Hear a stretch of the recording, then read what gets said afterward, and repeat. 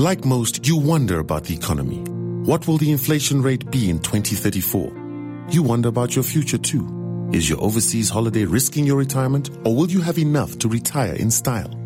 How much is enough? At Old Mutual, we'll help you work out exactly how much is enough for you. Then Old Mutual Investment Group provides the investment solutions to deliver on your goals. Solutions like the Old Mutual Balance Fund, which has significantly outperformed inflation through all the ups and downs of the economy for more than 20 years. Speak to your financial advisor about how this fund can help ensure you have enough to do great things. Or visit howmuchisenough.co.za. Old Mutual Investment Group, a licensed financial services provider.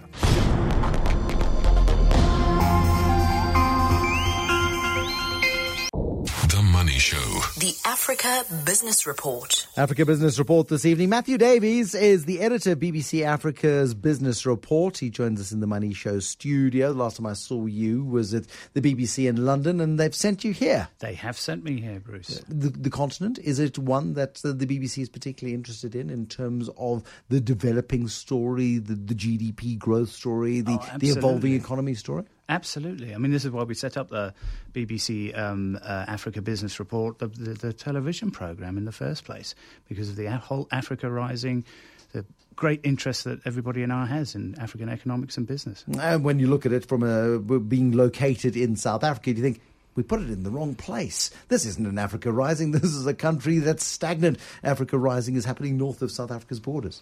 Yes, but this is an excellent place to be located in because everybody comes through here to do business.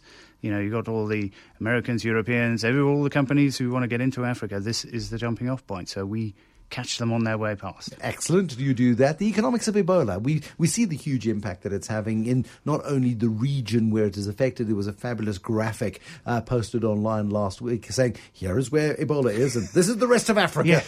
But, I mean, tourism to South Africa is affected by this Ebola outbreak 5,000 kilometres from here. I know, it's crazy, isn't it? But even if you look at closer in West Africa, you look at somewhere like Ghana. We had a report from Ghana the other day looking at the tourism industry there.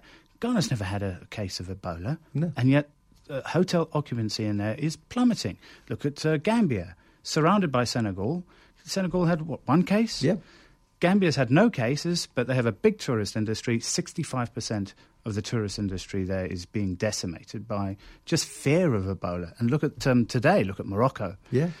Morocco drops out of the African Cup of Nations, and they did so because they want to protect their tourism industry, because they think, if just one case, you can't take the risk of just one case getting here and destroying our tourism industry. But that's all it's going to take for so many regions. And people are paranoid. I just saw Bill Gates talking head on one of the international news channels this evening talking about malaria and malaria funding. You've got a far greater chance of anywhere on the African continent in high-risk areas of catching malaria than you do of Ebola. Malaria doesn't scare people. Ebola does because of the contagious effect, and it's just such an horrific illness. Well, exactly. And if you look at the three countries, if you look at Guinea and Liberia and Sierra Leone, the number of people who die of malaria in those countries every year is actually 10 times more than have already died of Ebola. Yeah. But it's this whole thing where you can't go near people. It's the lack of contact between people, and that's what this disease does. It breeds the fear. You can't go out. You fear to go to work. You fear to go and do your shopping in the markets. So the whole economy starts to collapse. It takes us back to your hometown of London, circa 1665, and the plague. A little before my time, but not much. Bubonic plague. I mean, it's that kind of deep paranoia that people have, and it's a perfectly natural response to a human crisis. Yeah, and you just see entire economies collapsing, and prices of food, of course, go up, which of course they did after the bubonic plague.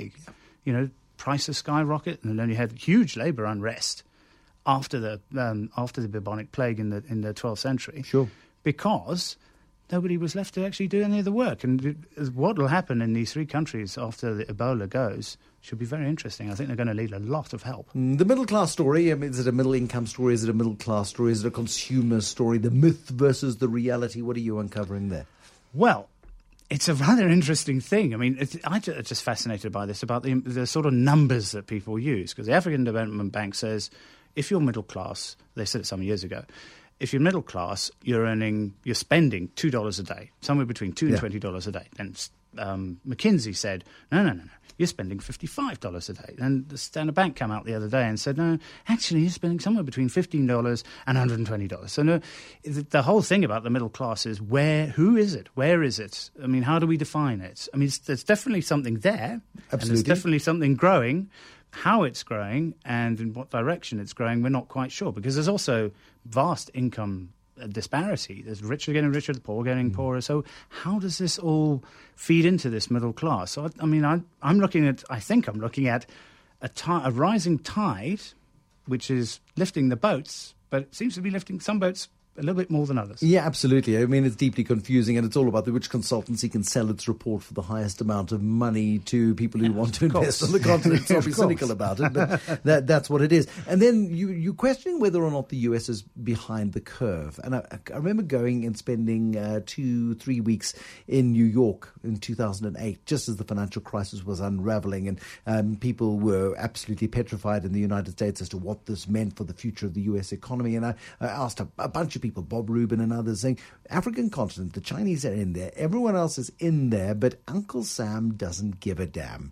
Uncle Sam has woken up to the African opportunity, and AGOA, of course, is absolutely huge. We've got to tap dance carefully if we want to remain part of AGOA as South Africa, but AGOA is big for the US, isn't it? AGOA is huge. I mean, that AGOA defines US-Africa trade. I mean, it's just because of the amount of access that African goods and services and countries can get to the American market, being with the zero tariff thing, that absolutely defines US-Africa trade. But US-Africa trade in the last couple of years has actually been falling off since the 2008 crisis. I mean, you're looking at $83 billion worth of trade last year, but in 2011 it was 126 or something like that, and this year it's probably going to be even worse. So where the graph for the US-Africa trade is going down, the one for China-Africa trade is going absolutely through the roof. But it doesn't really seem to bother the Americans, because they're more sort of saying, yeah, but it's companies that do the trading. It's not countries that deal with the trade with countries, it's companies. And we got our companies going into Africa, and we're quite happy.